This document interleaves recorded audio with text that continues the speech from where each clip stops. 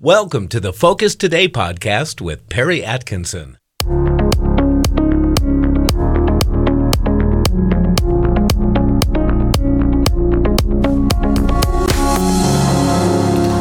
Well, welcome back, and I've been looking forward to our next guest. Mark Tapson's with us. He's a fellow on popular culture there at the Horowitz Freedom Center. And you can go truthrevolt.org is the website, truthrevolt, REVOLT.org. And you can check out their website there and support what they do. Mark, good to see you. Thanks for your time. How are you?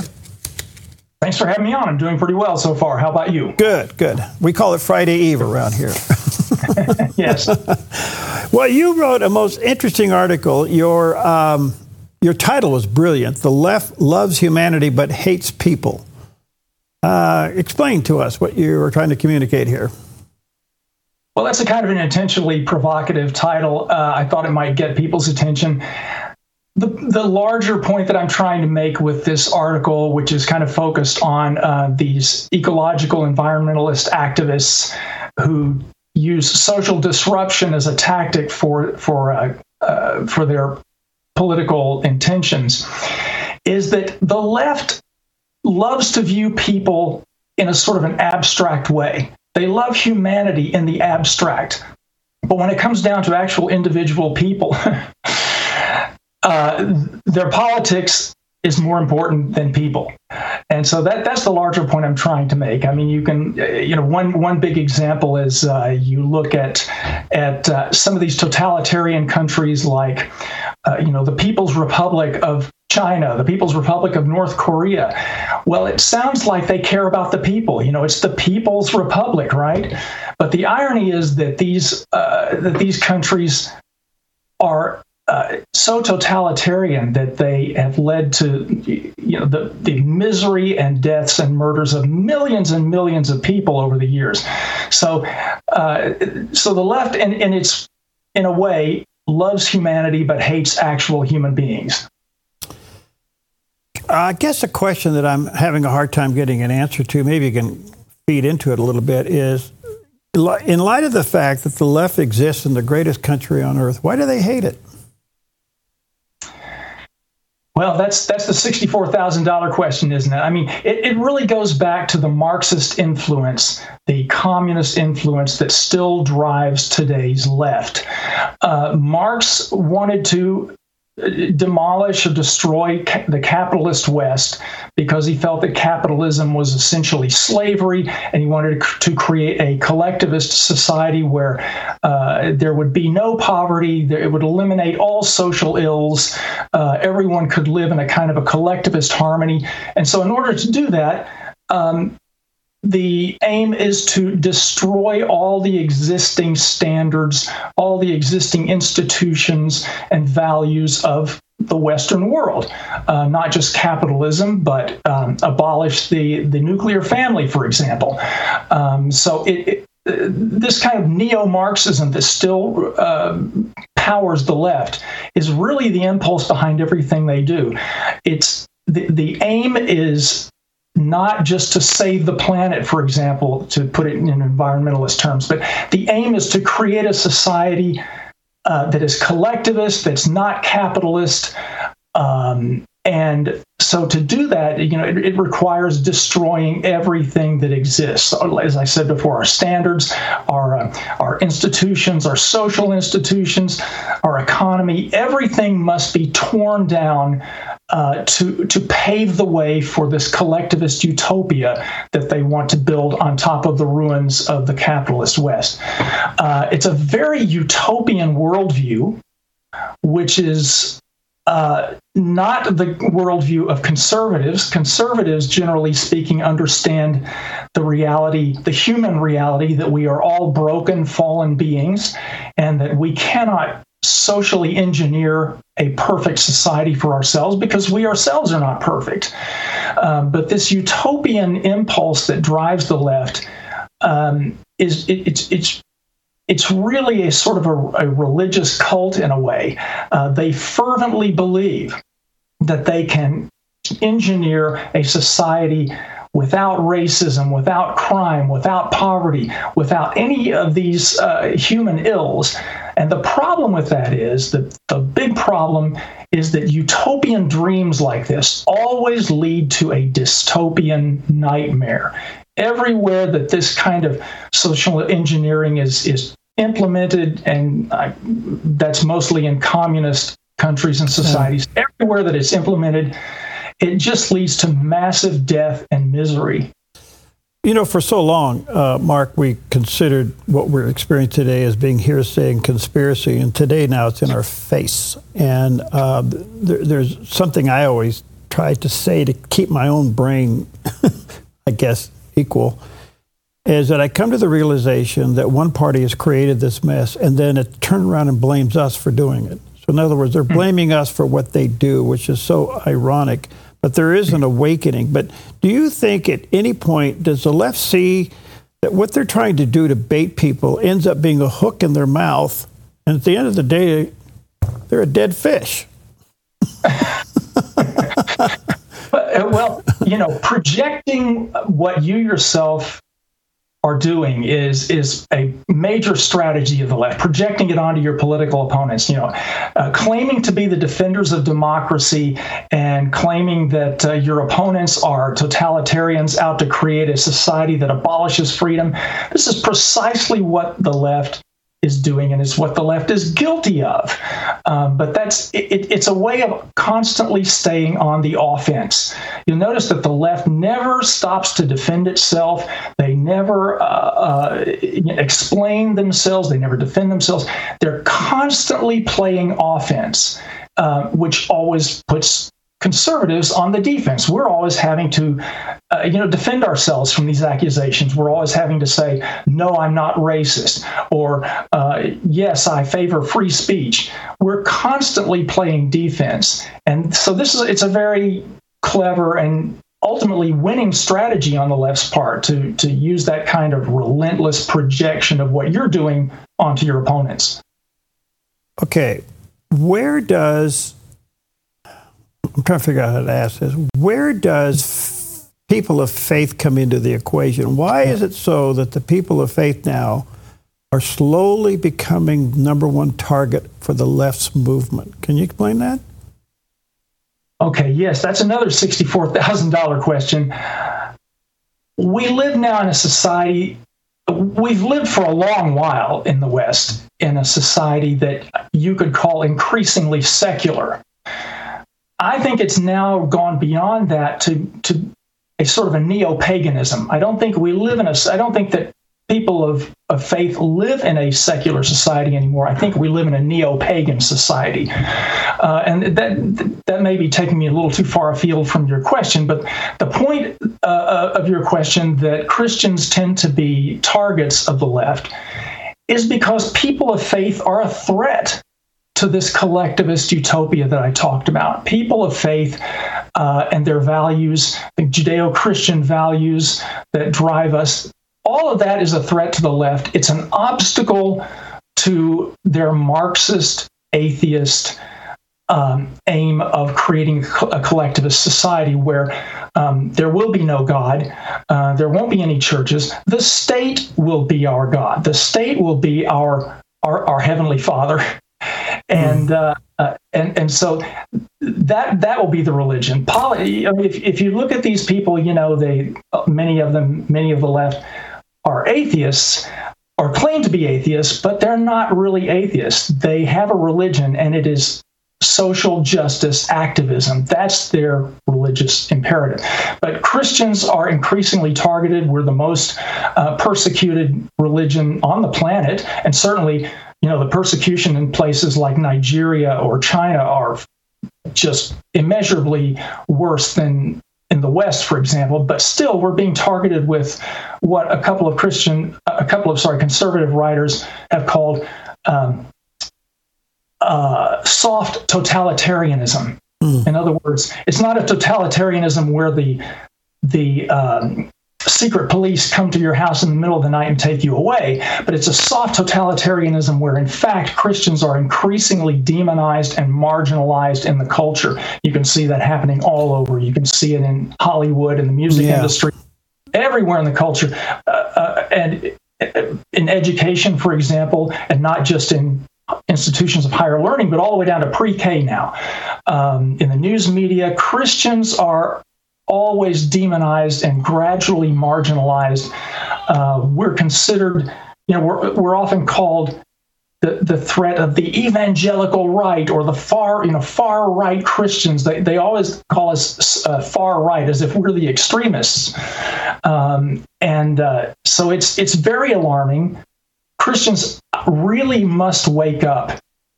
Those of us who think that maybe we can avoid getting in the dirty game of politics, or maybe we can turn our backs on the culture and ignore it and it will go away.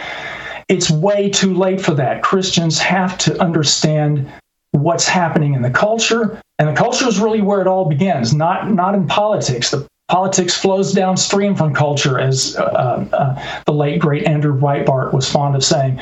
So it's all in the culture where you can see Christians being targeted, and that's where we have to push back, is in the culture. Okay. One other question before I take a break here, and that is this.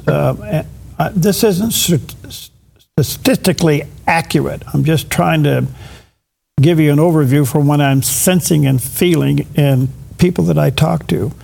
But there are a lot of people on the left that don't believe what the extreme left is doing. They're just stuck in a party. It's called the Democrats. And from what I understand, and these are just summations of things that I've looked at, I would say that 70% of the Democrats don't want to go where the extreme Democrats are going, but they are loyal to this party and they can't get elected without it. And when it comes down to the issue of faith and nature's God, they're trapped. They don't really want to go down this road themselves. That's why 73% of them don't want to see Biden reelected.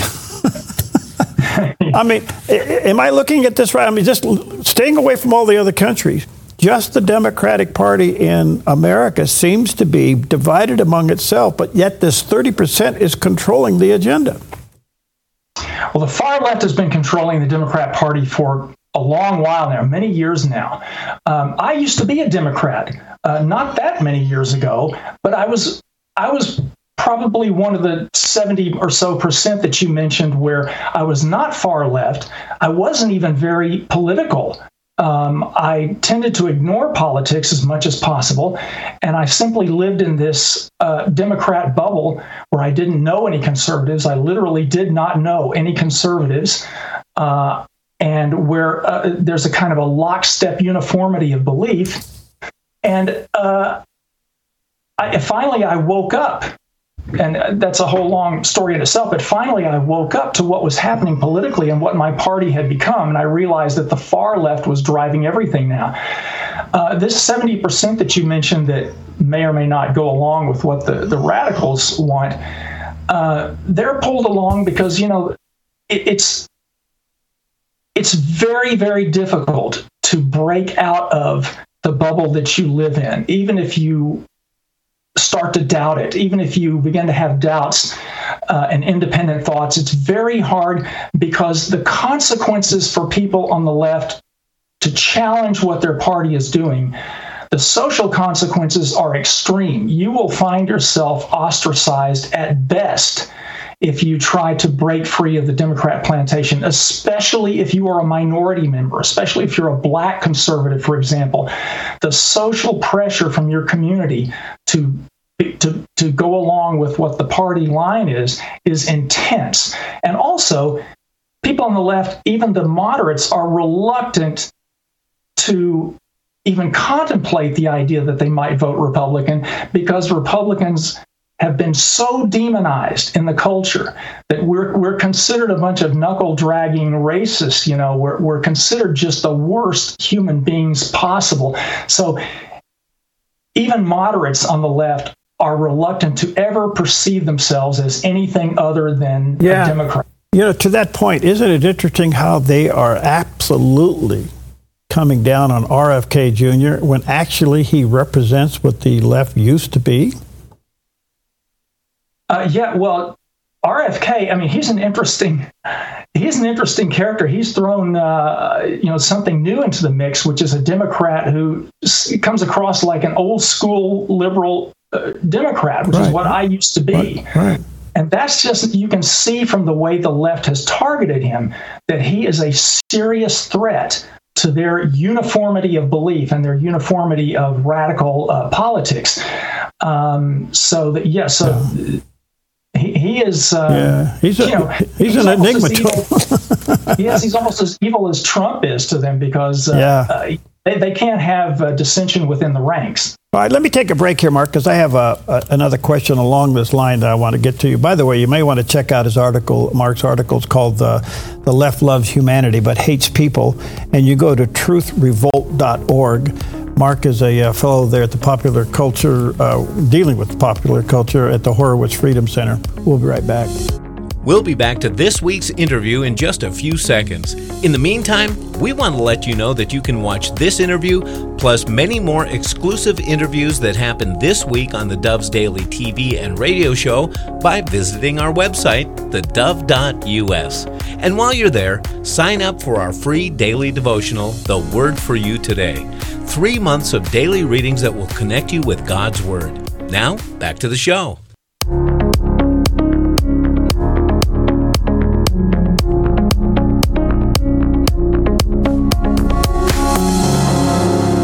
Okay, welcome back.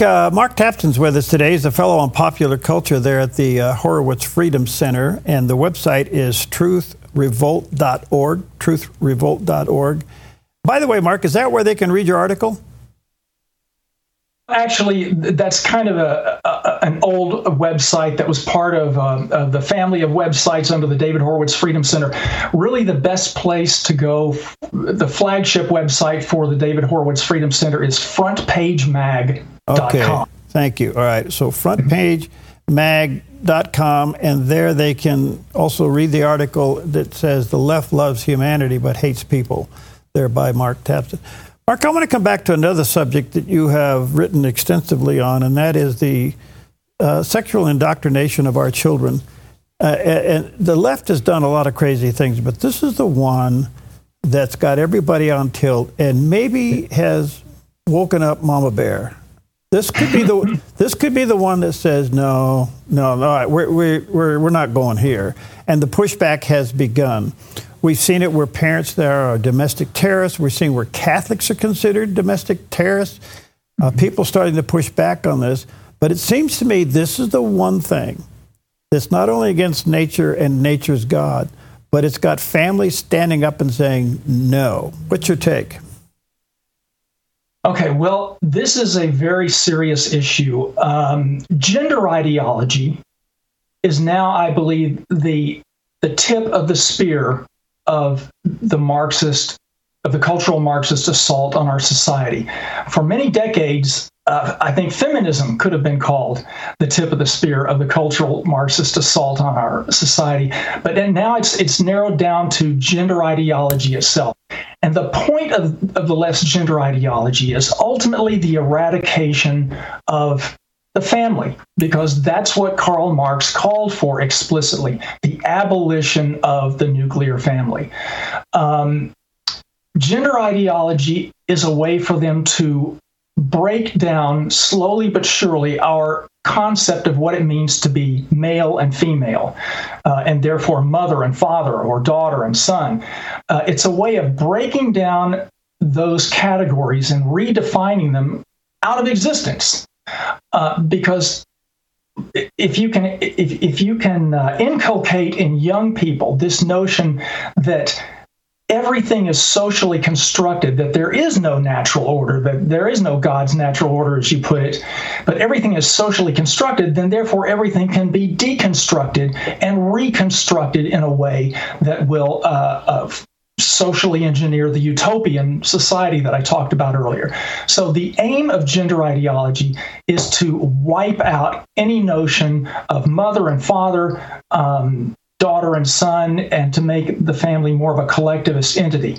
The sexualization that you're talking about is also part of the strategy of gender ideology, because if you can inculcate, as I said before, if you can implant this idea in the very impressionable minds of very, very young children, if you can begin to implant in their minds the notion that they are sexual beings, then it sexualizes them. It sexualizes their entire worldview. It makes them think of themselves as sexual beings and not spiritual beings. It makes their sexuality, or their quote unquote gender, the main marker of their personal identity. And in a way, that's very appealing to young people today. Young people are always, they always kind of look for ways to rebel. And this notion that they might have their own special gender and be attracted to different gender identities, it's appealing to them because it makes them feel special and unique. So it's a very seductive way of sucking young children into this gender ideology and into the leftist ideology in the larger sense. Okay, so not only are parents pushing back and the culture is realizing that this is just against nature. For those of us who are people of faith, it's against nature's God. But the big picture, let's just fast forward and let's say they create their socialist utopia. Sooner or later, this lifestyle will be completely extinguished because it was used as a bait to convert the culture, but in itself is not tolerated in these types of societies. It's not tolerated in China. It's not tolerated in North Korea. It's not tolerated in Russia. I mean, we're allowing him to get involved in something that will kill him. Yes, the ultimate aim is power. And you can't socially engineer a utopia without enforcing it at some point, because, as I mentioned before, people are not perfect. They have to be forced to be perfect. They have to be forced to behave in certain ways to try to create a utopia. So that's why I said utopian dreams quickly become dystopian nightmares, because once you try to socially engineer this collectivist society, it quickly becomes totalitarian, and then you have to maintain control because the people in power are not going to give that up, of course.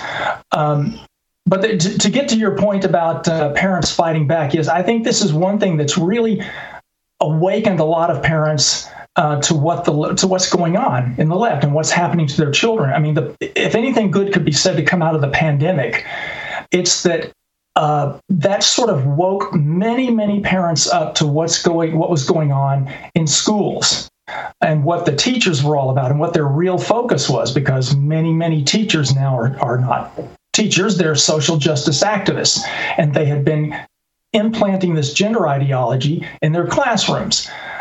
So it's been outraging, I should say, for a lot of parents, which is a positive thing. We need that. We need to push back. But it's so deeply ingrained in the culture now that's going to be hard to push back against. And so that's why, as you mentioned before, concerned parents are now being labeled as domestic terrorists. They're being considered threats. You've got a lot of these social justice activist teachers who say, your children belong to us, not to you. We're the experts. You're just the parents. We spend more time with your children than you do. We know them better. It's the cultural onslaught, the cultural narrative now that concerned parents have to deal with is pretty firmly in place. And so that's what we're up against, is struggling against this cultural narrative that's reinforced everywhere you look, in the media, in schools, in entertainment. So yes, they've awakened Mama Bear, as you said. Yeah. But it's still going to be an uphill battle. Okay, but I'm not hearing you say that it's impenetrable. In other words, we can't break through this. I mean, we can break through this, and there is an awakening, right? Yes, absolutely. In fact, I would even say that at this point, we've got the momentum. And so that's definitely a positive thing, but we're coming late to the game. conservatives, have kind of turned our backs on the culture for many, many years, and with, good reason. But meanwhile, the left used that time to take control of every aspect of the culture. So we're now we're not really fighting a culture war at this point. We're fighting a culture insurgency, and we're the insurgents. And so, as I said, it's an uphill battle, but by no means is it impossible. And I think there's cause, in fact, for optimism. Okay, so basically what you're sharing with us here, Mark, is the underlining motivation that's being not only played out in education, which is huge, being supported by the media, but it is the driving force behind the political effort, right?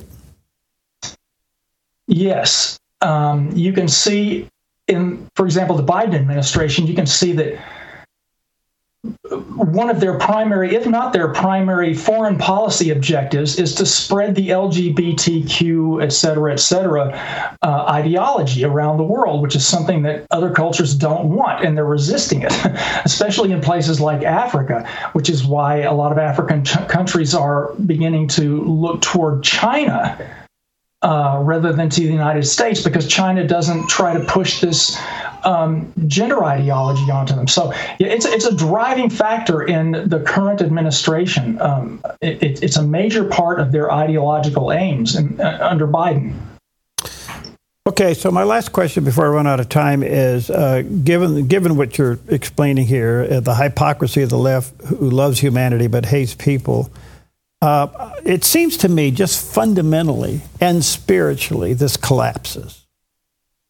This collapse. You don't break God's laws break you. Covenant keepers win, covenant keepers lose. I mean, sooner or later this thing collapses, because the history shows that it collapses, right? Yes, but at the same time, history also shows that we can go through periods of terrible, terrible persecution of people of faith, and that we have to play the long game, but also we have to keep our faith and our optimism and play the long game. But we also have to be prepared to fight back in tough times. Yeah. All right, let me say to our viewers and listeners, Mark he's a fellow on the popular culture there at the Horowitz Freedom Center. You can go to frontlinemag.com is the website, frontlinemag.com, and be informed. It's very, very resourceful, by the way. And you can also check out his article where he writes the article, The Left Loves Humanity but Hates People. Mark, you're fascinating. Let's stay connected. I don't know where all this is going to go, but you got great insight. And thank you. It was fun. Yeah, we'll talk about it more. Have a great day. God bless. Good. You too. Thank you. Thank you for listening to this week's Focus Today podcast. Remember, you can visit our website to check out all the interviews we did this week on our daily Focus Today TV show at thedove.us. And if you like this podcast, please take a moment to rate us and share it with your friends.